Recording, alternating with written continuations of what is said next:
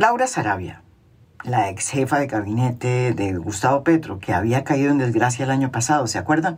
Por cuenta de sus líos judiciales, ninguno de ellos resueltos, ha vuelto a ser oficialmente el gran poder en el gobierno de Gustavo Petro.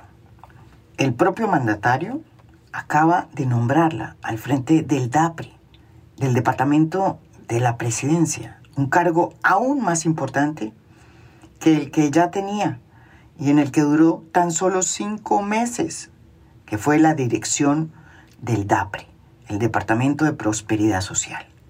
Ahora Sarabia no solo va a manejar uno de los presupuestos más jugosos del Estado, como es el presupuesto de la presidencia, sino que también va a ser la jefa de gabinete.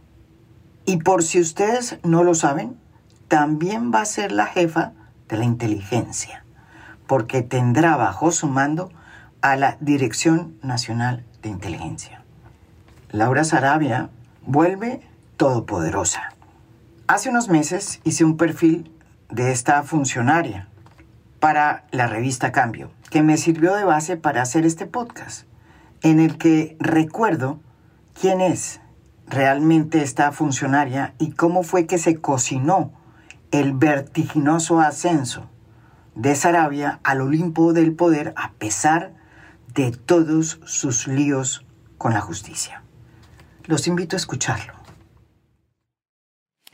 Laura Sarabia, la ex jefe de gabinete, esta mujer cristiana, de ideas conservadoras, menuda, pero de armas tomar, que a sus 28 años se convirtió en la dueña de Gustavo Petro, está de vuelta.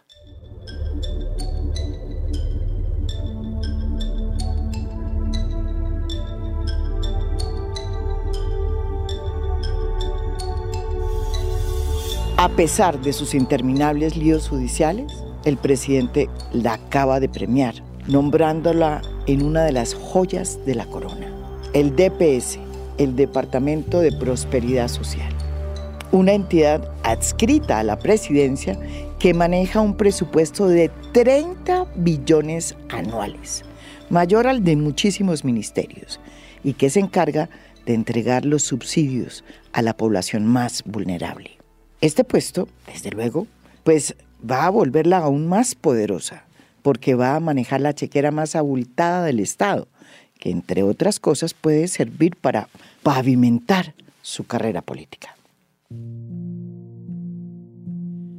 Su regreso fue teatral y se produjo el 5 de septiembre pasado.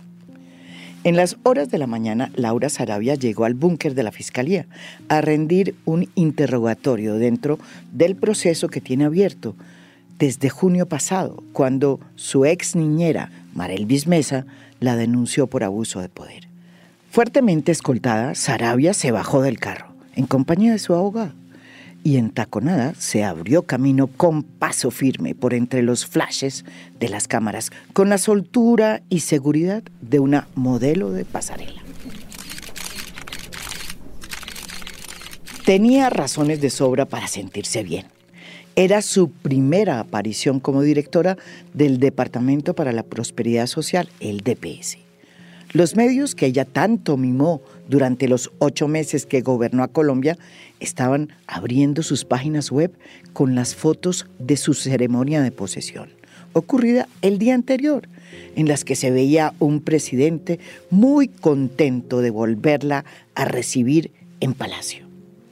Su nombramiento era también una demostración, digamos la verdad, de que seguía teniendo una gran influencia sobre él, sobre el presidente, porque había conseguido ganarle la partida a buena parte de sus asesores, que no veían conveniente que Laura Sarabia regresara al gobierno, cuando estaba de por medio un proceso judicial y estaba a puertas además de saber si iba o no a ser imputada.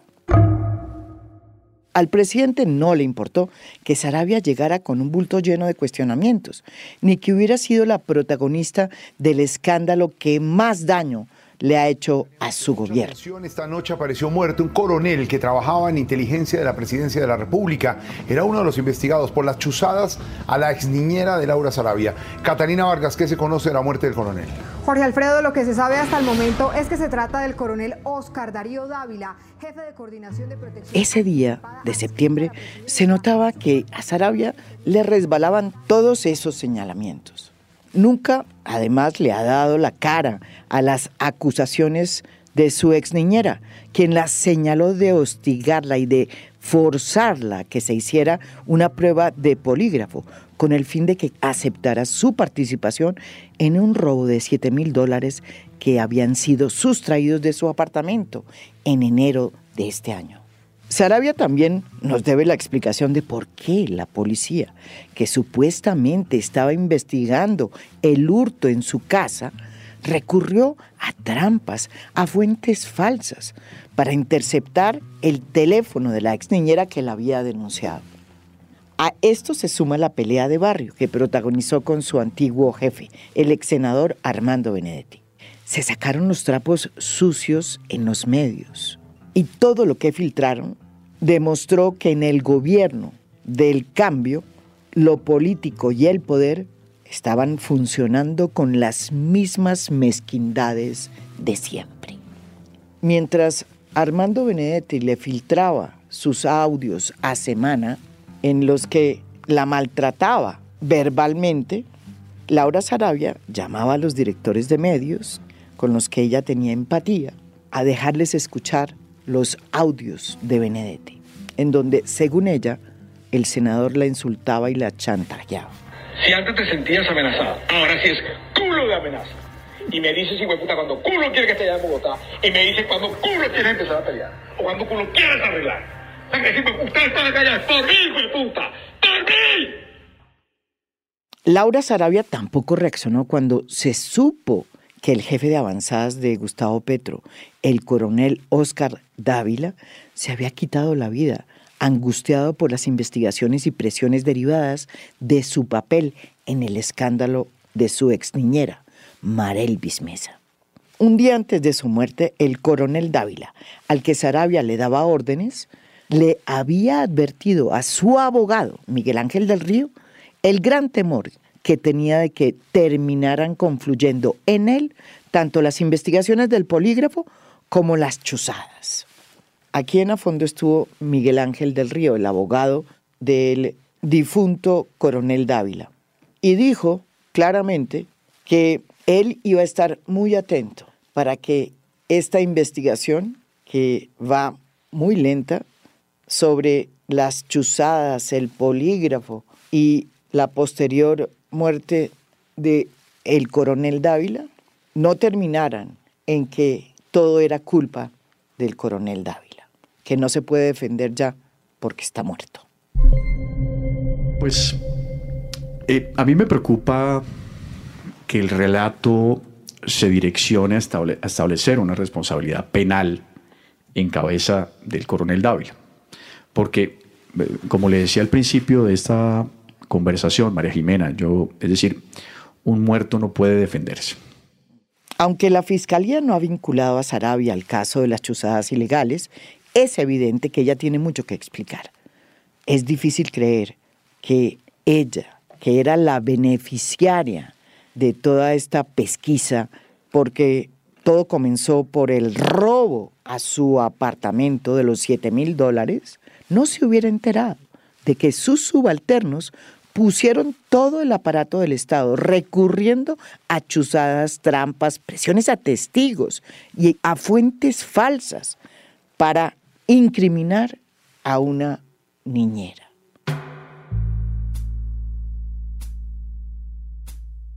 Con una sonrisa a flor de labios, Laura Sarabia caminó hacia la oficina donde la esperaba el fiscal del caso, hasta que los medios la perdieron cuando ella y su abogado entraron a su despacho.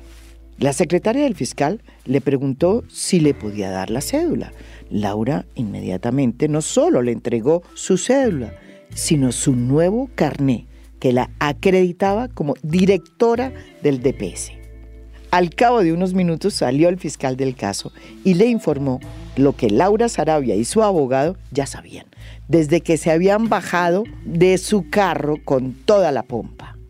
Que la diligencia que le iba a permitir al fiscal saber si la imputaba o no, pues quedaba cancelada. ¿Y saben por qué? Pues porque su nuevo cargo le había conferido un fuero constitucional. Es decir, que de ahora en adelante su caso lo investigaría un fiscal delegado ante la Corte y no un fiscal local como el que la había citado. Y la competencia para juzgarla pues ya no estaría en cabeza de un juez, sino de la propia Corte Suprema de Justicia. Eso en plata blanca significa que su proceso va a tener que comenzar desde cero. Sarabia hubiera podido enviar una carta a la fiscalía en el búnker para decir que por razones del nuevo cargo, etcétera, etcétera, etcétera, pero prefirió montar un show para desafiar a la justicia. Unos dirán que de esa forma Laura Sarabia pues, podrá probar más rápido su inocencia, como ella sostiene, porque va a salirse del búnker y de los sesgos de Barbosa. Otros dirán que fue una jugada de Petro para salvarla de una posible imputación. Ambos escenarios, pues, son una vergüenza.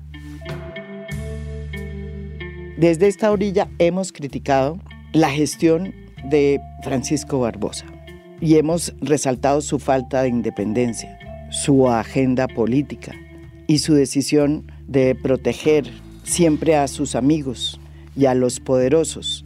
Pero también hay que cuestionar el hecho de que se haga lo mismo del otro lado. Cuando un presidente utiliza el poder para interferir en un proceso de una funcionaria y esa funcionaria adquiere un fuero constitucional que la beneficia eventualmente, pues también hay que decirlo. Me remito solamente a un trino que se hizo viral cuando se conoció el nombramiento de Laura Sarabia, un trino de Gustavo Petro, escrito en el 2014, cuando él era alcalde de Bogotá. Miren lo que decía sobre los funcionarios con líos judiciales. Todo funcionario de libre nombramiento y remoción en mi administración sobre el que recaiga sospecha de corrupción se ha ido y se irá. Sin dejar de sonreír, Sarabia abandonó el recinto como si se hubiera salido con la suya y se fue a su encuentro con los flashes de las cámaras. Ella no habló, pero su abogado leyó un comunicado en el que, además de decir que su cliente era una víctima de la exniñera y que nunca había ordenado que le practicaran a ella el polígrafo, anunció que iban a citar al fiscal Barbosa como testigo. Que el propio fiscal general de la Nación, doctor Francisco Barbosa, es testigo de excepción de que Laura Sarabia nunca ha querido ni ha aceptado privilegios en razón del cargo que ocupa. Motivo suficiente para que la defensa los llame a rendir declaración. No tememos a la búsqueda de la verdad en una recta administración de justicia que respeten las garantías y los derechos procesales. Por eso la defensa ha radicado una petición el día de hoy para que, mediante una solicitud que estamos haciendo de manera respetuosa, sea convocado a declarar el doctor Francisco Barbosa. Esta citación formal en realidad es una amenaza tácita al fiscal general y tiene que ver con una llamada que él habría hecho a Laura Sarabia el 15 de febrero pasado, cuando la entonces jefa de gabinete acababa de presentar una denuncia en la fiscalía por el robo de sus $7,000. Según lo reveló el abogado Miguel Ángel del Río, que dice que Sarabia tiene el registro de esa llamada, el fiscal Barbosa le habría dicho a Laura que él estaba pendiente de su investigación y que estaba ahí para apoyarla. El anuncio de que iban a citar al fiscal Barbosa para posiblemente acusarlo de tráfico de influencias era en el fondo el objetivo del show y la razón por la cual habían montado la pasarela. Pero, ¿y quién entonces es esta mujer de 29 años que, a pesar de su poca experiencia, es capaz de amenazar al fiscal Barbosa, de desafiar a la justicia con un show que los medios se tragaron enterito y conseguir que el presidente la nombre, a pesar de sus líos judiciales, en un cargo que le da un fuero constitucional que evidentemente la beneficia. La historia de cómo una mujer de derechas, de convicciones religiosas, logró ascender al Olimpo del petrismo y convertirse en el gran poder del primer gobierno de izquierda, pues es uno de los enigmas de esta administración. Durante los 8 meses que manejó los hilos del poder, Laura Sarabia concentró en ella un poder inconmensurable que terminó por desbordarla. Su vida cambió de manera vertiginosa en muy poco tiempo, sin que hubiera tenido momentos para entender qué era lo que estaba por venir. Hace tan solo 1 año y medio, Laura Sarabia era una desconocida pero eficiente asistente del senador Armando Benedetti, un jefe al que ella veneraba y al que había seguido como su sombra durante 7 largos años. A finales del 2021, cuando su jefe decide salirse de la U, un partido de centro derecha, y aterrizar en el petrismo, pues ella llega a la campaña y se siente en el lugar equivocado, como la casita roja.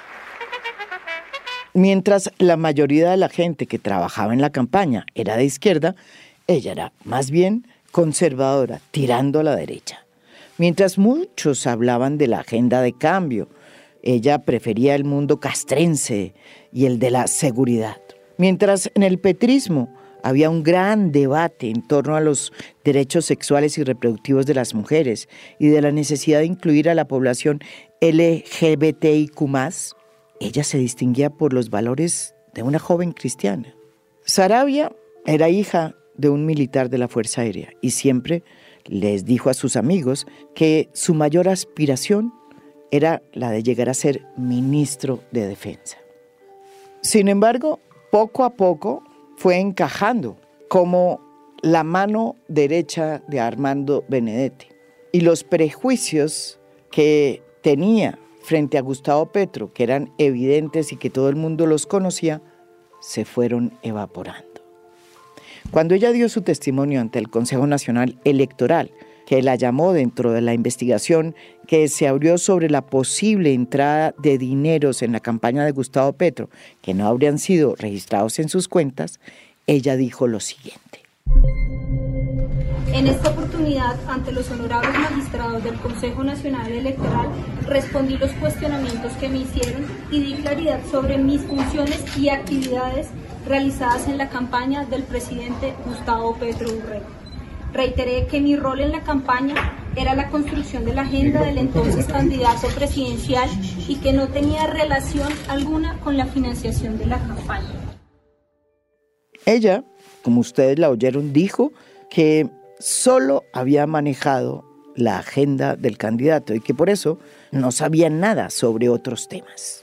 La realidad es que Laura Sarabia no manejaba la agenda del candidato en la campaña, sino que era la asistente de Benedetti, quien era en ese momento el jefe de la campaña de Gustavo Petro. Para donde Benedetti iba, Laura Sarabia iba. No tenía autoridad, me aseguran mis fuentes, para ejecutar ni dar órdenes, pero sí vio y oyó todo. Su relación con Benedetti se deterioró cuando ella fue nombrada jefa de gabinete del presidente Gustavo Petro. Mientras ella ascendía como una estrella nueva en el universo de la política nacional, al senador le abrían un proceso de enriquecimiento ilícito y corrió además el rumor de que lo iban a meter preso. Ella, que tenía las llaves del poder, decidió sacar a Benedetti del llavero, acto que fue considerado como una traición por el ex senador. No obstante, Laura Sarabia se montó en ese potro del poder y a pesar de su corta experiencia en estas lides, lo manejó tan bien que terminó superando a su maestro. A los pocos meses ya se mandaba sola y fumaba bajo el agua. Hablaba con ministros, embajadores, se daba el lujo de tocar temas de economía en los consejos sin saber mucho de ellos, que ella misma convocaba.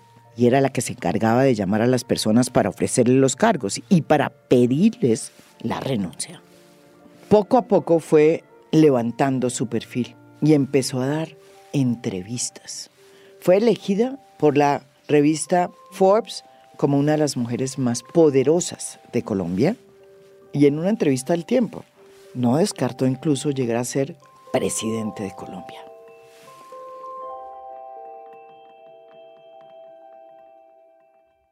Benedetti, acorralado y viendo que Laura lo había mandado al ostracismo, decidió pasar a la ofensiva y a ayudar a que la historia de la ex niñera, que también había sido la niñera de sus hijos, pues llegara a semana. La telenovela que vino después, pues ya la conoce el país. Contra todos los pronósticos, Laura Sarabia logró convertirse en la mujer más poderosa de Colombia. Y la base de su poderío fue que concentró en ella todos los puestos claves que había en la presidencia, cosa que no hizo ni María Paula Correa. ¿Se acuerdan? La poderosa jefa de gabinete de Duque, que apareció en una portada de Semana como el poder detrás del trono. Laura fungía como secretaria privada porque manejaba la agenda del mandatario. Era también la jefe de gabinete porque era la que convocaba y coordinaba el Consejo de Ministros. A estos dos cargos se sumaba el de ser la alta consejera para comunicaciones, lo que le daba el poder para manejar la estrategia frente a la prensa, a los dueños de medios, con los que hablaba de tú a tú. Además de todos estos cargos, por su afinidad con el mundo castrense, también era la persona que estaba pendiente de la seguridad de Palacio. Era voz populi que los coroneles Feria y Dávila, que formaban parte de la Casa Militar de Palacio, pues le respondían a ella, y que en el tema de seguridad del presidente, la que manejaba directamente todo era ella. Por eso resulta imposible creer que todo lo que sucedió por cuenta de su robo a su apartamento en enero de este año fue a sus espaldas y que detonó toda esta avalancha de acontecimientos que terminaron finalmente hace 3 meses sacándola del gobierno y que hoy, sin haberlo solucionado, ninguno de esos entuertos, pues la tienen de vuelta en el poder. Su obsesión por acaparar poder y las alas que le dio también el propio presidente llevaron a Laura a presidir incluso el Consejo de Seguridad como delegada del presidente. Ninguno de sus antecesores pues tuvo ese privilegio. El presidente Duque, por ejemplo, según lo confirmó su exconsejero de comunicaciones Hassan Nazar, siempre presidió esos consejos de seguridad.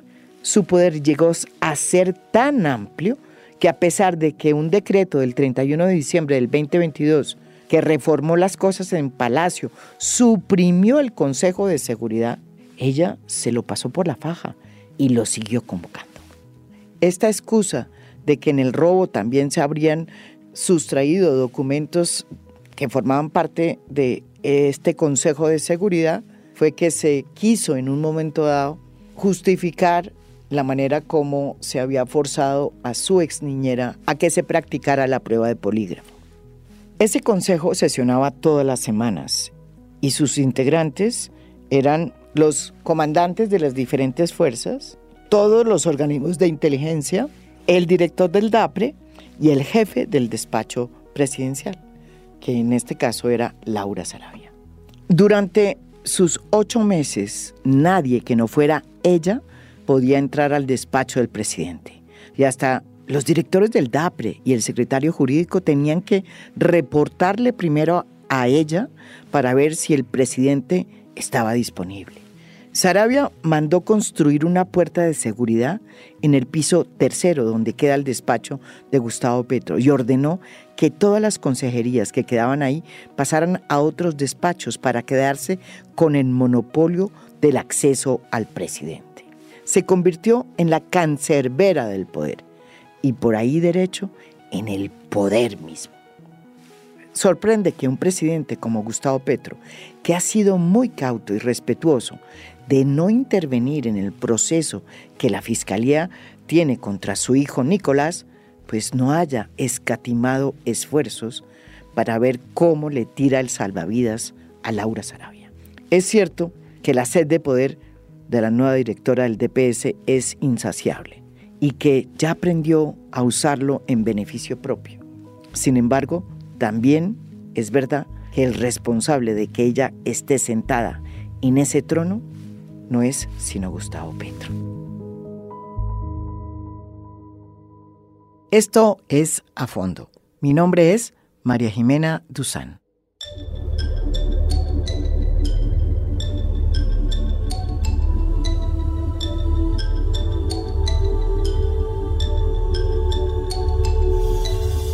A Fondo es un podcast producido por Mafialand.